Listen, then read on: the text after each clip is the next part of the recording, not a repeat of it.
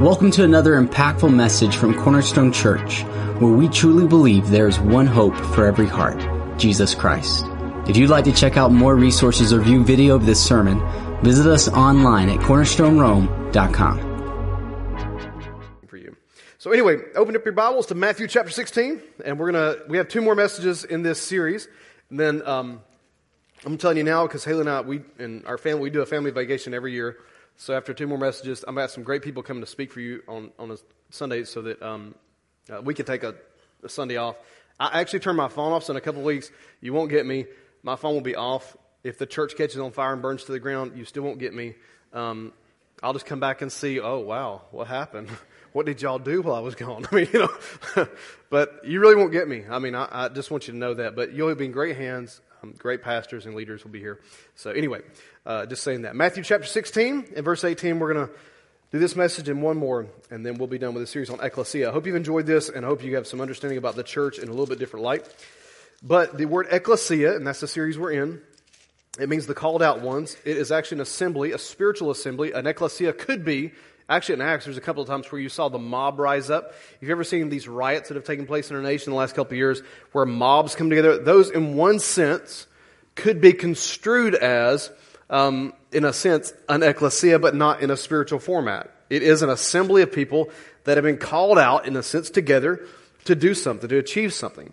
So sometimes when you see it in Acts, it actually even referred to a couple of times when the mob was going to rise up against different people. It actually refers to the same kind of thought process. It doesn't mean it's right. It just means that, so you understand the group. When a group is called out, and it moves forward in a direction, it's called out and it's together. It's not indifferent. There are differences and there are diversities within that group, but they are on for the same mission and goal. How many know if you're going to do something crazy like burn buildings down, you pretty much have to be on the same page? There's nobody in the town burning building down that went, oh, I didn't know what they were going to do. No, you knew what they was going to do. But if you're going to be there for that, you're really on the same page. It doesn't mean you're right. It just means you must really be well understood on what the mission is. We're going to burn the place down. Well, in the same light, it's totally different opposite, but the same light, the church, the Ekklesia, the called out ones, you are an assembly built upon a mission, and that mission should be well understood by the assembly. So that when we go out, we're not obviously doing evil and hurtful things to people, but our mission is the gospel of Jesus Christ. So let's read what Jesus said again in Matthew 16 about his church. He says, I say unto you, Peter, when he asked the question, who do people say that I am? Peter, I say unto you, you have said correctly, he said that you are the Christ. So Jesus says to Peter, I say unto you that you are Peter, and upon this rock I will build my church, and the gates of Hades will not overpower it. And I will give you the keys of the kingdom of heaven, and whatever you bind on earth shall have been bound in heaven, and whatever you loose on earth shall have been loosed in heaven. So when Jesus says he's going to build his church, this is the other side today we're going to talk about. And this is the area of partnership in the church. The church is a partnership. Now, partnership works in very unique ways. But let me give you a little illustration of what Haley and I just did a couple of weeks ago. I didn't get a chance to share this with you. We've had a busy kind of season, I'm sure like you have as well, but a lot of different things we've been a part of in the last month. And I haven't had a chance to even share this with you. But every year, I've been doing it for a couple of years, and Haley, you ever put your spouse's name down for something without asking them? And just voluntold them, you know what I mean? There's volunteers, then there's voluntold. I tell our team, we don't volunteer anybody, we volunteer them. Like, go and get them. Like, go just say, hey, Jesus said, come and follow me. He didn't say, are you interested? No. Everybody ought to be interested in the kingdom, right? Everybody in the church, we ought to be. We got some new people serving today in kids' church and other places. You ought to thank them when you pick up their kids. If they give you the wrong name tag, as long as you leave with the right child and we know it, that's all that really matters, right? Tell them thank you for watching and serving and preaching and holding and rocking my babies today, okay? Love them and tell them thank you for what they're doing today, all right? Because if you ever serve for the first time somewhere, it can get nerve-wracking, you know? Is this the right baby? Wait, it says Jim. Well, they're saying it's John. Wait, hold on, wait. You're comparing notes and numbers. Anyway, You just, there's people watching and training and all that. Just tell them thank you, okay? But Haley and I've voluntold her a little bit with this. So we partner with a church in not just Dallas, Texas, but Dallas, Georgia at Westridge. And so every now and then, we're not a Baptist church necessarily, but they welcome us in and love us as if we were. I really appreciate that. It's really cool. Much to some other people's dismise, they do it. They love us. Anyway, they said, no, we're all denominations coming to help with this. So we go in and we partner with them in the process of doing what we call an assessment for potential church planters. So these are people who have gone to Bible college, they've gone to seminary, and or they may not have, but they feel like they have a call.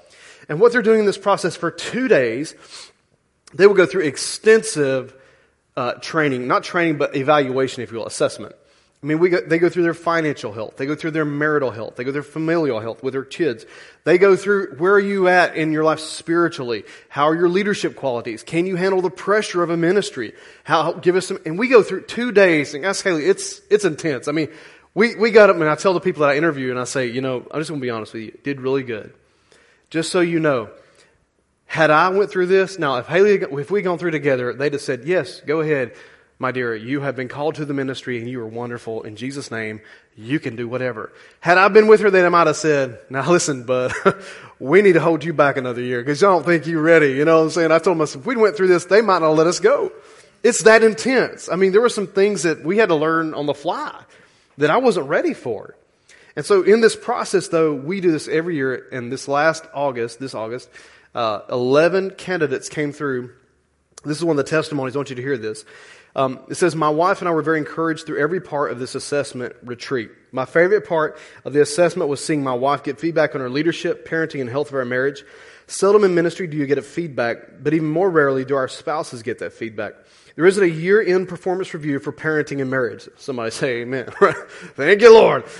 Thanks for taking time out of your life and your busy schedules to invest in our lives, our marriage, and our ministry. We have even more confidence now that God has called us to plant a church because of each of your sacrifices and investment. We're so grateful for each of you and hope these few words of encouragement will let you see a glimpse of the value of these 2 days. This is a candidate for each church planter, which they did go start a church. But out of the 11 candidates, 10 will move on and they will plant new churches, not here, but in other places where there are very few churches.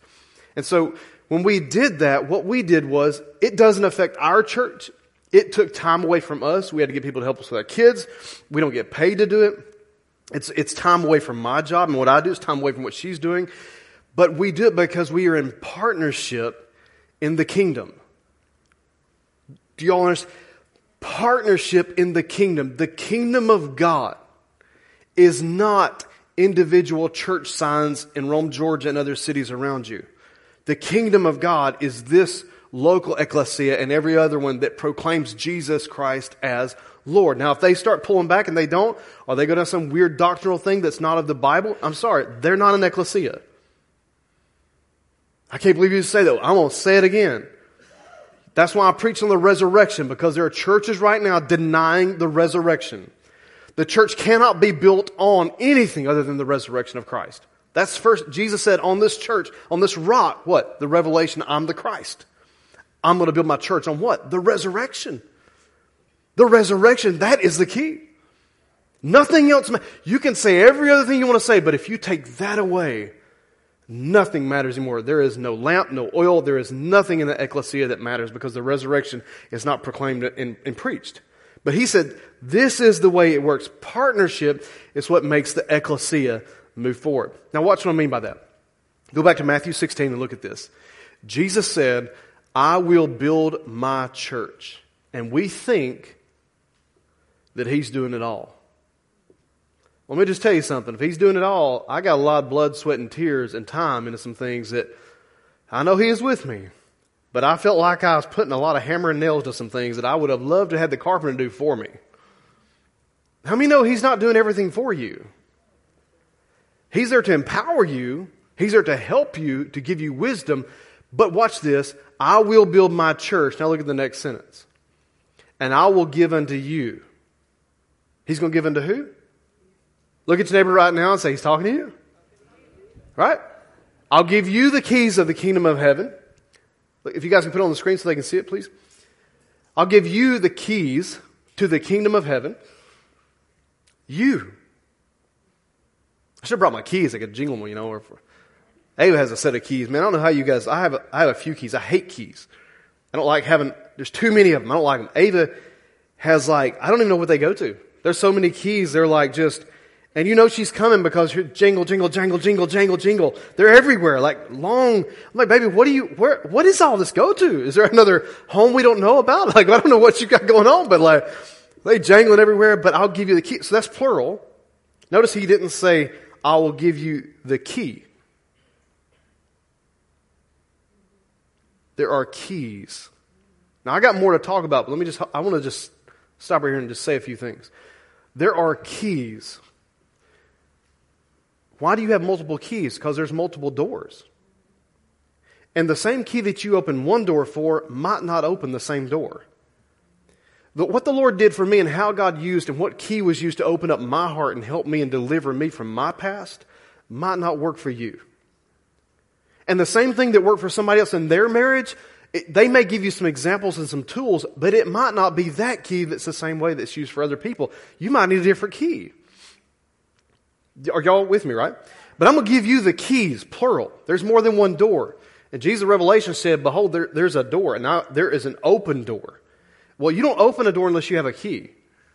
And if you want to know how to break through things, you got to find out what key it is to open to it, that area. Again, why am I pumping the brakes? Why do I feel the Lord saying pump the brakes a little bit and slow down? You can do a lot of things, and you can beat on the door. You can kick on the door. You can stand outside and shout at the door. It don't mean it's going to open for you. Better to have the Holy Spirit give you the key. Why sit around beating a door down? It ain't going anywhere. I mean, we're talking about doors like castle doors. We're not talking about them little, plywood doors you got if you have an apartment. You ever had we had a school apartment. Man, that thing, you could have just leaned on it and poof, it would have opened. It was terrible. Like cardboard. You know, those little cheap cardboard doors are awful. These are real sturdy doors. You got to have a key. But he says, I'll give you the keys, plural. And then watch this. Whatever you bind on earth will be bound in heaven, and whatever you loose will be loosed in heaven. Now, whoever you talked to the last time, now the person took the person to the other side of you and say, he's talking to you. Pick somebody else this time. Y'all did not participate. I said, turn to the person beside you and say, he's talking to you. That's why you can't open a door, because you're not participating. The Lord will tell you, if the Lord tells you something, not me, I'm saying if the Lord gives you something to do, and you look at me like, huh? He's giving you a key to open the door, but you've got to do it. He's not going to open the door for you. Participation is key. We are in partnership. The Lord will work with you, but I'm going to tell you something. If we don't go, He's not going. If you don't pray, He's praying for you, but there are some things He said, you pray. The harvest is great, but the laborers are few. Go up and tell everybody around you to come on a bit. Now we do that, but before we ever ask anybody to serve and volunteer in the church, we pray. Lord, we need the right people. Give us the people you need to help your church move forward. We pray. Pray therefore to the Lord of the harvest that He would send forth what? Laborers into His field. But don't you know He wants more laborers? Don't you find it interesting? He says for you to pray. I just can't understand my child. I don't know why they won't listen to me. I don't understand this and I don't understand that. Have you prayed for them? Well, I've checked online and I've seen how you're supposed to do 5 steps to make a better kid. That's great. Kick that door all you want to. But the key would be first is prayer for them. Well, I don't know how to pray. Jesus didn't say, do you know how to pray? Pray. I pray all the time with my kids. Lord, I thank you, God, that you've given us wisdom for our child. Each one of them are different. But Lord, I thank you that you put echoes in their life. I thank you, Lord, that when Pastor Stephen preaches, I thank you, God, that you give him words of wisdom. And when he's preaching, my teenagers hear you through his words and they go, oh, wow. And even if mom and dad have said it 100 times and they come and they say, let me tell you what Pastor Stephen said. And I go, we've been saying that like forever. You so want to take credit for it, don't you? But you know what? I just got, that's awesome. That's the Lord right there. Yeah, and God was doing, or they go to a retreat and they hear God at a camp. I'm thankful because I'm praying for echoes in their life. But don't ever forget, you kicking down that door trying to change your kid, you ain't praying for him, that's like trying to beat down a castle door without a key. You're not getting in. You better pray. There's your key right there. Pray. Paul said, pray. Pray that I might have an open door into the nations. Pray that I might have the words from God. It doesn't mean he can't talk. He can talk fine. But you know, if I go to Scotland and I preach, it's a completely different culture than if I go to Israel and preach. Both are almost teeter-tottering on an unreached people group, by the way. Less than 2% Christian in both of those nations. But if I go to each one of them, and if I don't understand the culture, I can mess up what I'm about to say. So what does Paul say? Pray that I might be able to speak the words unto the people that I'm with. Prayer is the key. This is not my message. Please understand, I'm not preaching notes right now. I'm trying to help. I don't know who you are, or maybe you're online right now, but you listen to what I'm saying. This is not in my notes. I'm trying to give you something by the Lord right now. You're kicking, trying to fix finances, trying to fix your home, trying to fix the marriage, trying to fix the kid, trying to fix the dog. Nobody cares about the cat, but nonetheless, you better start praying. Why don't this work for me? Have you prayed? No. Pray. There's your key right there. Okay. Now, moving on from that. Paul said about this partnership that when we're in partnership with God, a partnership, let me just say this before I read this verse to you. It is equal measurements. So if you go to a business and you're 50-50, how many of that? One might be strong in administrative skills. The other might be really strong in the sales area. But nonetheless, there's a 50-50 weighting, correct? So both benefit from the production of the business. In Christianity, there is a partnership, but there is a benefit and a cost at times. And you might see this happen in your life, but it doesn't mean you're always going to have both. So let me read this to you in Philippians 3:10. And this is one of my favorite scriptures that I use. And I'll tell you why. In Rome, Georgia, this is what I found. Everybody seems to be saved in Rome, Georgia. Everybody's saved. Who's not saved? Like sometimes I go, why am I even praying on a Sunday morning? Because everybody seems to be saved in Rome, Georgia. If you go ask them, I'm saved. Well, if you're saved, why do you not attend the house of the Lord? Well, I just got me and Jesus. Well, that contradicts like 100 scriptures I could give you right now. Yeah, and then they go on this excuse of roller coaster ride, but they're saved, but you can't tell them anything. You know what I'm talking about? That's Rome, Georgia. I love Rome, but I'm just telling you, it drives me nuts. You know, people tell me all the time stuff like, well, you just don't know, blah, blah, blah, blah, blah. And then they tell me, I go like, yeah, but I can give you like 20 scriptures right now that would fix that. Yeah, and it's just excuses all the time. Because they're saved and they know everything. You can't tell them anything. So here we go. Paul said, salvation is not enough. He said, I want to know Him. Philippians chapter 3 and verse 10. I want to know Him and the power of His resurrection. Meaning salvation is resurrection, but I want to know Him. That means a relationship. It is not enough to be saved. It is equally as important to actually have a relationship with the Lord. To actually know Him relationally. To have a moment where you actually sense His presence. You hear His word. You sense His peace. Even in chaotic seasons, you know He's there with you. There is nothing more refreshing than have God give you a word. Now, I'm not. You can get a word from His Bible, or you can have a word that He speaks to your heart. Somebody can confirm a word to you. But I'm just telling you, when you're in a dry season, a chaotic season, a difficult season, there is nothing more refreshing. It's like being in the desert with a beautiful oasis, and there it is, and it quenches every thirst. But that doesn't come when we stand up and just say, well, I'm saved, and I know it all. Every now and then we have to stop and go, maybe I don't know as much as I think I do. Lord, what are you trying to tell me right now? Holy Spirit, what do you want me to hear? I want to know Him and the power of His resurrection, but I want to know Him. Then Paul says this, watch this, here comes more of the partnership. He says, not just to know Him in the power of His resurrection, but also to have the fellowship of His sufferings and being conformed to his death. The word fellowship means partnership here. It doesn't mean just a conversation. It means to have a partnership with him. It means this. Jesus said, in this world, you will face what? Tribulations. Yay! Thanks, Jesus. That's great. Great word. Not what I want to hear, but that's great. But it's all throughout the Bible. Paul experienced it. Peter experienced it. John. All these men were martyred. Many of the women were martyred for their faith. They were crucified, upside down, boiled in oil, burned alive at the stake, all because of faith in Christ.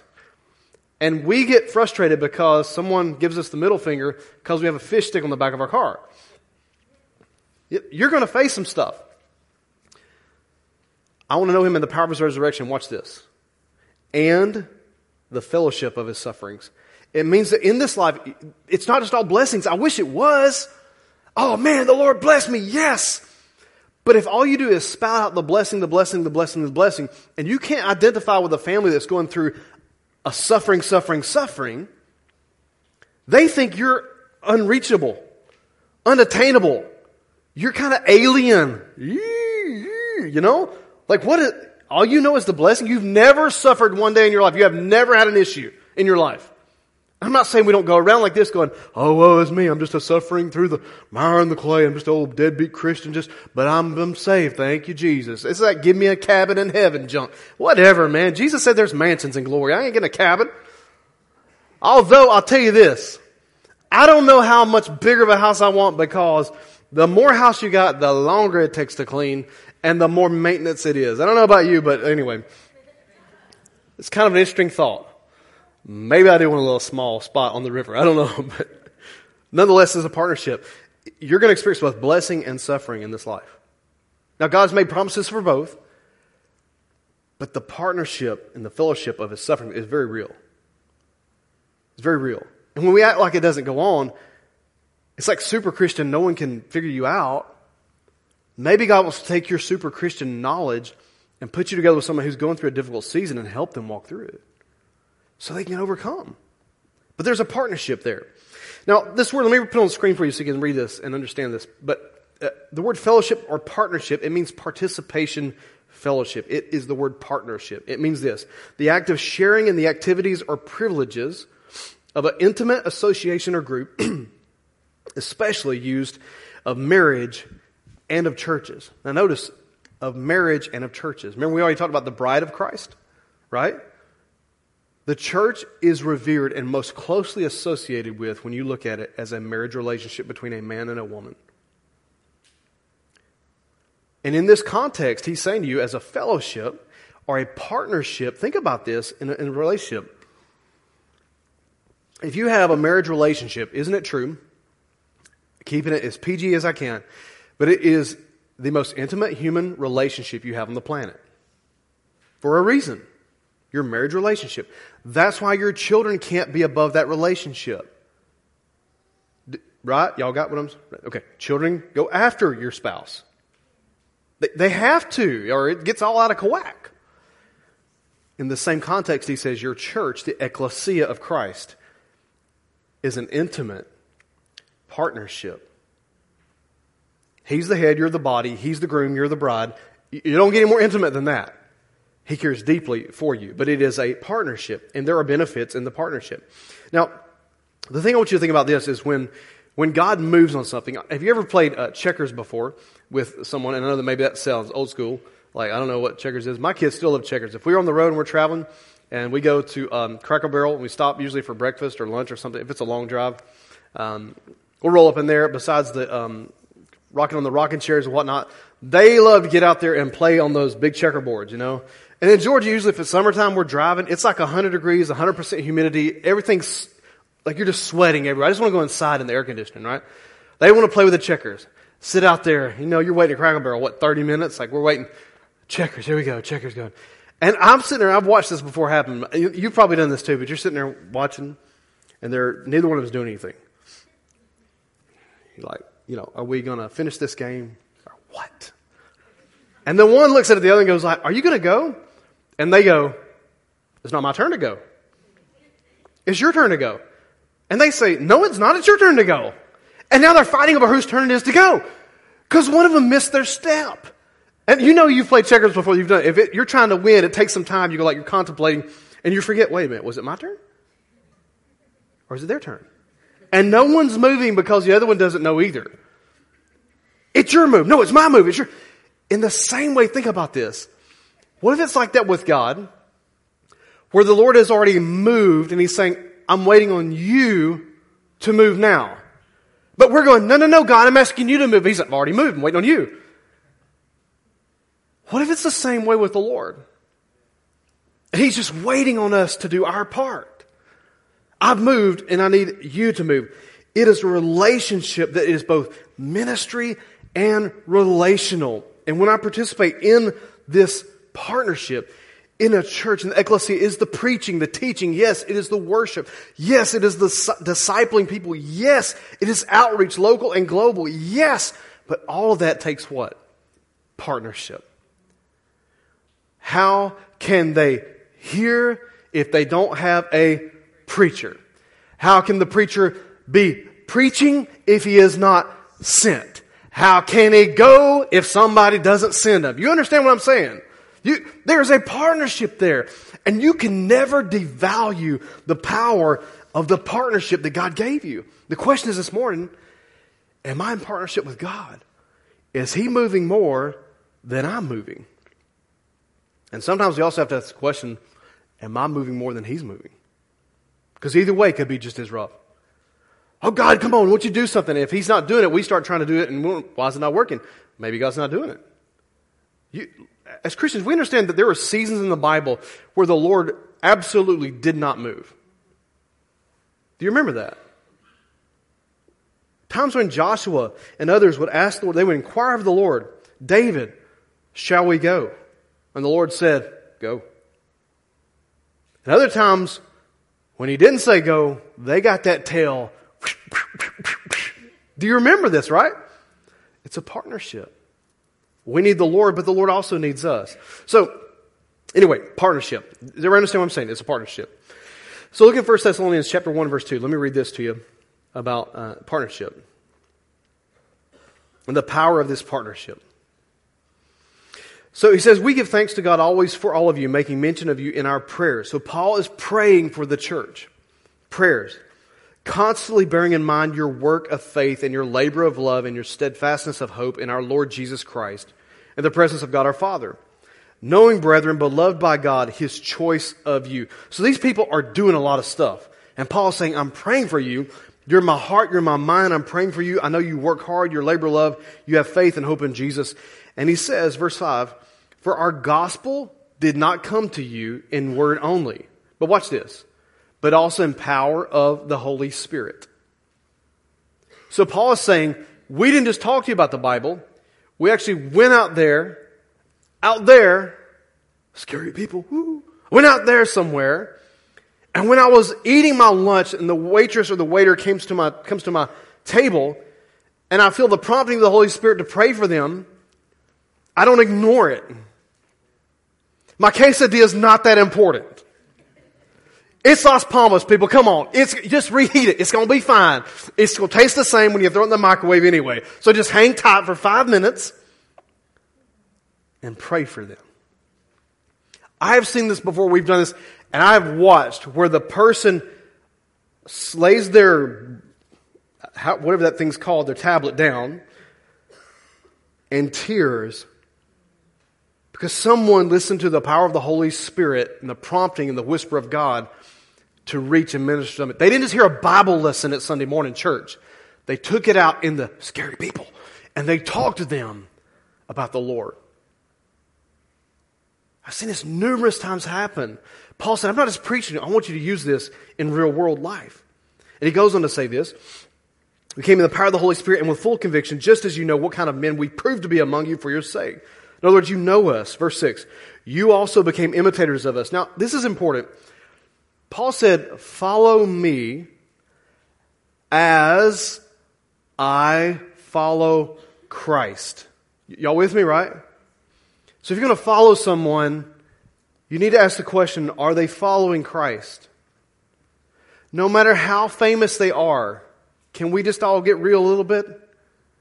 No, how popular they are, no matter how many clicks or tweets or songs they do. I'm just telling you, if they're saying stuff that doesn't line up with this, including moi, that'd be me, you are supposed to look at that and say, now 90% of the time that's all right. I don't get that. He said that, we're not the bride of Christ. The resurrection is not important. That's a pretty big deal. Should I still follow that individual? The answer would be, thank you. Lots of participation right there. I love that. Some things aren't as big a deal. As a preacher, I can tell you this. We misspeak all the time. We're preaching, we misquote a Bible verse. It happens all the time. If you speak long enough, it's going to happen to you. These people stand up before you that get all their junk right. They have teleprompters, okay? And even that isn't always right. But nonetheless, they have a lot easier gig going, You're going to misspeak. You're going to We all should have the spiritual depth and knowledge to go, oh, he misspoke that. That's totally different. When someone denies the resurrection, I'm sorry, at that point, you as a believer are supposed to say, nope, we're done. Because if you deny the resurrection, there's not one other thing that they're going to say that is going to be truth-based. The Holy Spirit is not empowering their words. But I'm telling you right now, there are people, hook, line, and sinker, following people that have denied the faith. Because, they're a big deal. Ain't nobody a big deal when you get around Jesus. When you get around Jesus, nobody's a big deal. No matter how big they are here on the planet, when you get around Jesus, I'm telling you, no one's a big deal. Nobody. So be careful who you follow. But Paul said, follow me as I follow Christ. So when he says be imitators of us and of the Lord, Paul's always putting the two together. If you're going to follow me, watch and see if I'm following Christ. Having received this word with much tribulation, with the joy of the Holy Spirit, so that you became an example to all the believers in Macedonia and Achaia. Here's what Paul is saying. There's a partnership. You just hear the word preached, you went out and did what the word said. You used it in real life. When you're prompted by the Holy Spirit to pray for the person serving you at dinner, you pray with them. When you get stopped by your neighbor at the mailbox, and it's just a coincidence, just happen to be there. If you live like us and you're out there by the mailbox, we live out. If you run into your neighbor where we live, it's not just a coincidence. It's stop and chat time. I don't know if that happens where you live, but for us, we live out in the country. It's when you see them at the mailbox, it's stop and chat. Well, how's everybody doing? Because you don't see each other that much. Now, if you're in a subdivision, it's different. You might see them But if the Holy Spirit prompts you, switch the conversation to what's deeper and real. How are you doing today? Yeah, maybe your day's been rough. Maybe you've had a rough week. But what about them? Maybe they don't know the Lord. What if you get to lead them to Christ? Partnership. It's the working together. So we'll put this on the screen for you, and I want you to see this, because this is in your city. This is the truth, okay? If we view the church only as one or the other, a fellowship, okay, or a partnership, watch what happens. Number one, if it's a fellowship, there you go. If it's a fellowship only, then we overlook the need to be missional and we get lazy. It's that whole, hey, we're going to have dinner on the grounds thing. It's just we're going to have church, we're going to have some lunch, church. So you're going to have some, and nothing wrong with that. But if that's all you do, what happens is we forget to be missional and we get lazy. Now contrast that on the other side. If all we have is a partnership, that means we're going to just go, then we get greedy and we use people. A true biblical ekklesia has both combined.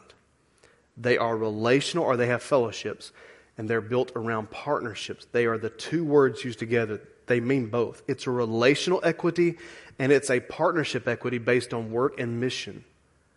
But the ekklesia is centered around this group of people set on mission to move forward without neglecting, though, the relationship. It takes both. This is the same way you'd use this in your marriage. You do the same thing with your children. I mean, we work on the farm, we work hard. But I don't forget they're my children. I mean, they're not my servants. You understand? You'll send them out there. All right, let's go, kids. Let's get busy. Let's work. And I never spend any dad time with them. You know?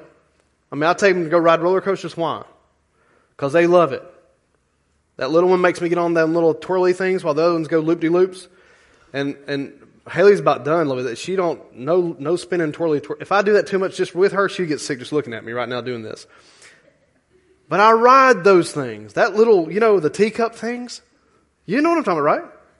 Teacup, the ones that go round and round, and it's also going around in a circle, and it's also orbiting like this. It's like three. I don't understand the science behind what you call that. An orbital radius. I don't know. Whatever it's called. But anyway, it's enough to make you throw up. And I get off of it, and I can handle it still, but I take a minute and go, all right. And then the little one wants to go to the one right beside it. It's the same thing with a different color on it. Give me a minute, baby. She literally looked at me last week. She looked at me and goes, Dad, you don't have to ride this, and I'll ride it. Okay, baby, no problem. I'll let her, it's awesome. Thank you. Why do I do that? Because they're my children. That's fun to them. And people drive me nuts and go like, you're just going to spoil your kids doing all this stuff with them. No. I work their little butts off. And we have fun. There's a time to work. There's a time to play. It's not just words from my grandfather. It's biblical. There's a time to plant. There's a time to harvest. There's a time to gather. There's a time to scatter. Do y'all see the partnership here with God in all this? It's a partnership. All right, so let me just close up with this last thought today. Why do you need a partnership? Now, this might surprise you, what I'm about to say. But you may not realize what you're doing right now because of your partnership in the gospel around the world. You really need to take stock right now of the salvations, the changed lives that have happened, baptisms that took place just a few weeks ago, outreach out there that's taking place, the salvations on that board alone because of your partnership in the gospel. I've said this before, I think it just always bears repeating. There are over 40,000 in one ministry alone that's out there. Salvations because of your partnership in the gospel. How can he go? How can he preach if he don't be sent? How can he send? How can he go if no one sends him? How can he go? How can he, if he's going to be sent, he's got to be qualified. You understand there's a lot that goes into this partnership. But listen to what Paul said, Philippians 1:1. We'll close up with this, okay? Paul and Timothy says, or Paul's writing to Paul and Timothy. He says, Paul and Timothy, bondservants of Jesus Christ, to all the saints in Christ Jesus who are in Philippi. This is Philippians 1:1. Including the overseers and the deacons. So Paul is writing to the overseers, which are the pastors or the elders of the church, and to the deacons. Those are the leaders in the church. It says, so it's a tier thing. So there's elders, then there's deacons. Elders are the spiritual, they govern the church spiritually. Deacons help lead the church. They move ministry forward. Does that make sense to everybody? That's if you want to know the difference between the two. Because in Rome, deacons seem like they run everything. Deacons don't run anything. Deacons lead things. The overseers are the bishops, the pastors, the elders. That's how the church is set up. People say, well, the deacons ought to be in charge. No. They shouldn't. Well, I was a deacon once. Well, I can't help what you was. I can't help if your mama played the organ and your daddy, opened the door for it. I don't care what they did. If you want to be biblical, elders are the spiritual governors of the church, if you will. They oversee the spiritual health and wealth of the church, the conditions of the church, manage things like that. But the leadership that moves ministry forward, they're deacons. And it's not a bad word. It's just been misused in our city so long. So anyway, I just want to say that as I'm reading this. He says, grace and peace to you from our Lord Jesus Christ and our Father in heaven. I thank my God in my remembrance of you, always offering prayer with joy in my every prayer for you. I'll watch this verse 5. In view of your participation or your partnership in the gospel from the first day until now. Watch. For I am confident. We like to take this verse of Scripture out, but watch this. Because of your partnership, because of what you are involved with, I am confident of this very thing, that He who began a good work in you will perfect it until the day of Jesus Christ. For it is only right for me to feel this way about you all because I have you in my heart. Since both in my imprisonment and in the defense and confirmation of the gospel, you are all partakers of grace with me. Now, I'm about to say something to you that may sound a little like, maybe you haven't heard this before, but I want you to understand what I'm saying today. You are partakers of the gospel of grace. That does not mean what has been proclaimed for so long in the last couple of years, that it's just a free-for-all, you don't do anything, it's just the grace of God, God loves me so much, and I don't have to do anything because He loves me, whatever. That's a bunch of baloney. The grace of God is there to transform your life. The grace of God is to empower you to change. But watch, there's a different grace. In 1 Corinthians 12, there are spiritual gifts. There are both spiritual gifts that God empowers you with to do ministry, and then there are the gifts of the Holy Spirit, which are 9 different gifts. They are supernatural gifts in the Bible. They are not things you are born with. A word of knowledge is not something you have, it's just great knowledge because you read a book. That is ridiculous. The Holy Spirit gives gifts supernaturally at times to help people, to, as Paul would say, to bless people. And there's 9 of them in there. There's spiritual gifts that God gifts you with, and there's Holy Spirit gifts that He empowers you with at times. They're called charis, or grace gifts. They're charis. It means it comes from God, but it is a charis grace. It is a supernatural gift of the Holy Spirit that God uses you with. Now, why am I sharing that with you? Because this word here, grace, is different. Paul the apostle had an anointing from God. He was an apostle. He had apostolic work. He planted churches everywhere. He just told this church at Philippians, you are partakers of grace with me. Now, what is he referring to there? What he's saying is, you may never go and plant a work in Rome, Italy. You may never be the one that proclaims the work and preaches the gospel on the backside of Southeast Asia, where Ariel is, one of our outreach ministries. Maybe you never plant a church in Cambodia, and maybe you're never outside of Vietnam or in Laos, and you have to be put into a ceiling to hide while they come in because they're going to arrest you and possibly kill you for the proclamation of the gospel. But because you partner with them, you have the same grace on you that they have on them. Now, what does that mean? You can go out and plant churches? Maybe not. But what it means is there is a reward that you have because of partnership that you may not even realize. I mean, maybe you didn't baptize the 18 different people over this last month in our church. Maybe you didn't.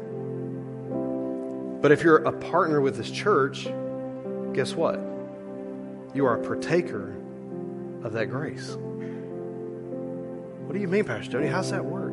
Well, maybe you didn't go and help 10 different people like Haley and I did and go out and now they're going to go start new churches. Maybe you'll never help another pastor start a church. That may be true. But because of your partnership, there's no way Haley and I do that if we don't have partnership in our church.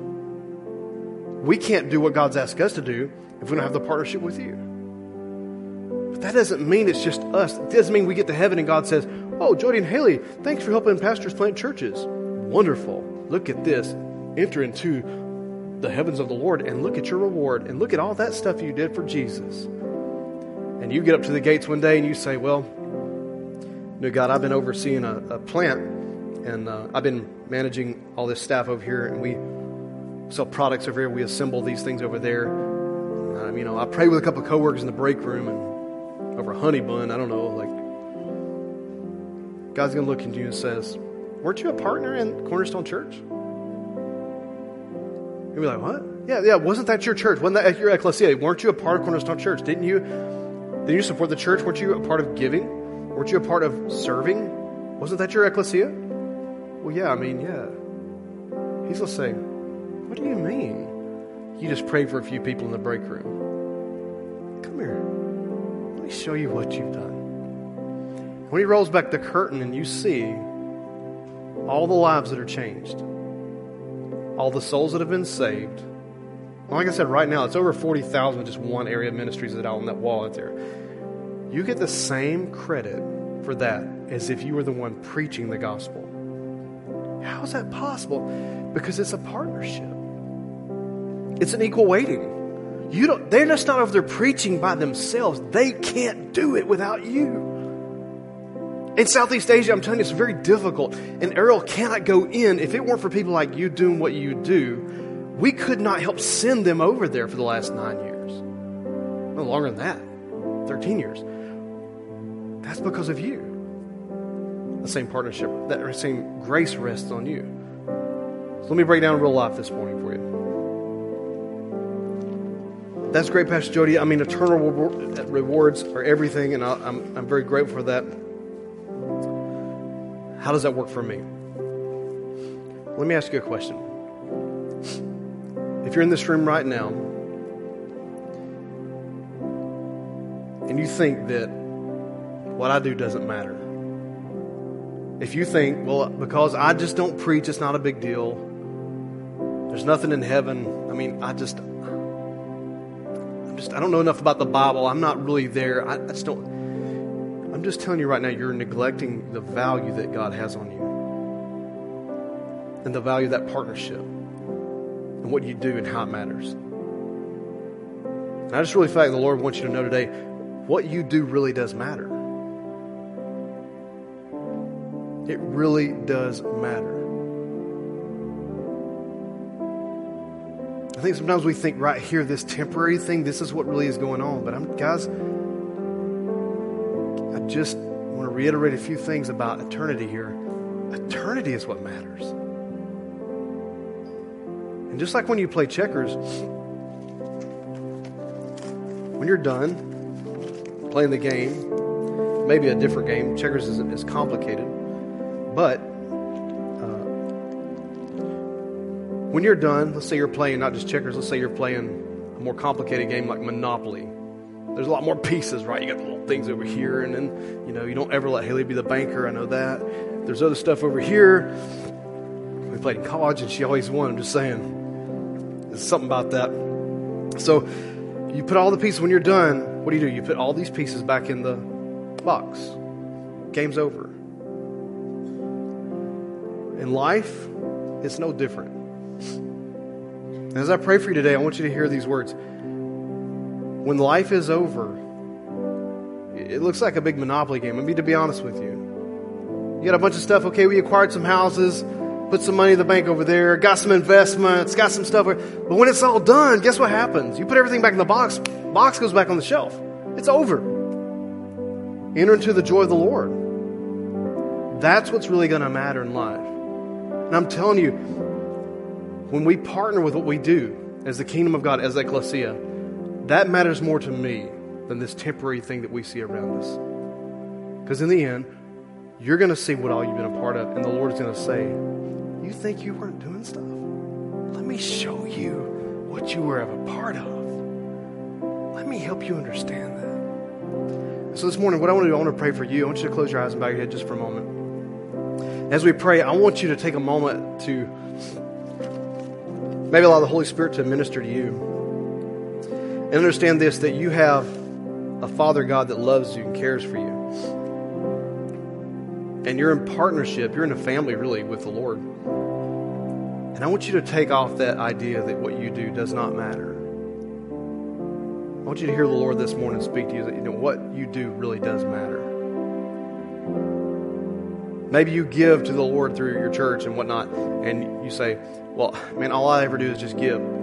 Your giving goes further than what you can imagine. Well, man, I just opened up a door. It's not that big a deal. It is a big deal. Your smile might have just opened up the heart of somebody that came in the door. Just make them feel welcome. Well, man, I don't know how am I helping Pastor Jody? I work with kids. It's not that big. I'm not preaching. You are. Jesus said, man, if you give even a cup of cold water to a child, you have the prophet's reward in that. You can't neglect the things that we do for the Lord. It's much greater than you can imagine. So just right where you are with your eyes closed, maybe in this room you don't know the Lord. You might think, well, I'm not even sure I am a Christian. How do I know? Well, the scriptures say this, that a man believes in his heart, confesses with his mouth that Jesus is Lord, is the key to salvation. And how do you do that? You simply just pray this prayer. I'm going to lead you. Everybody else in this church will pray with you right now. But you just pray this prayer with me right now. Just close your eyes, bow your head, and you can say this with me. And the whole church will pray with you. You won't be by yourself. You say, Dear Jesus, I come to you today, and I give you my heart, and I give you my life. And Lord, I ask you to save me. I ask you to forgive me and to cleanse me of all unrighteousness. And Father, I thank you for saving me. And I make you, Jesus, my Lord and Savior. In Jesus' name, amen and amen. Man, if you prayed that prayer, we're so proud of you. Would you give me a hand, church, right now?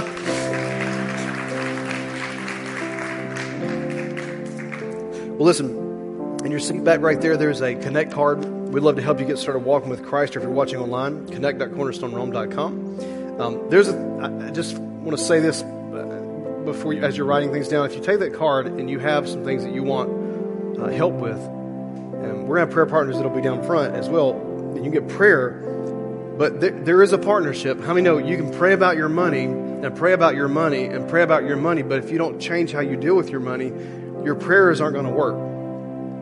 Can I get an amen? Okay. You can pray about your spouse and pray about your spouse and pray about your spouse, but if you don't take a look at yourself in the mirror and ask, why is this not working? It's not going to change.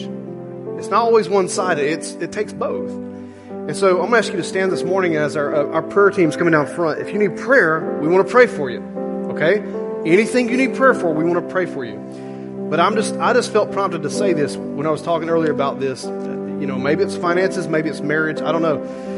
But if you're here, you get prayer, number one. Yes, get God moving. Absolutely.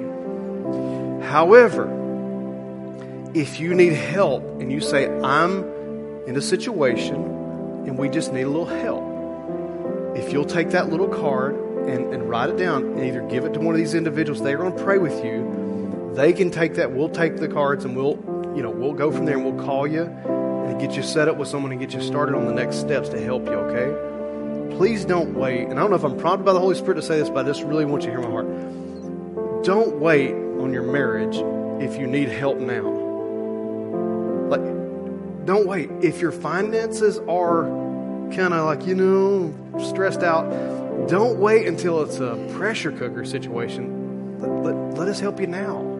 If it's with your kids, whatever it might be, if there's something burdening your heart and you don't feel like you have an answer, we may not have the answer. We may have to get some outside help for you, but we'll help you find the right person, okay? Write that down on that connection card and either give it to one of these guys. They'll pray with you, and then we'll put it in the offering boxes on the way out, and our pastoral team will take it and we'll follow up with you from there, okay? Does that sound good? I mean, I just feel like, I don't know who you are, but if you got something like that burdening on your heart, get prayer, but then let us know so we can help you, okay? All right, well, before you go, let me speak this over you. If you need prayer, just come on down front. This is from Numbers chapter 6 and verse 24. And it says this, may the Lord bless you and may keep you. May the Lord make his face shine upon you and be gracious to you. And may the Lord lift up his countenance upon you and may he give you his peace. God bless you guys so much. You're dismissed. We'll see you next week. If you need prayer, come on down front. If today's message blessed you, we want to encourage you to take a moment and share this podcast with a friend. Remember, there's one hope for every heart, and that's Jesus. See you next time.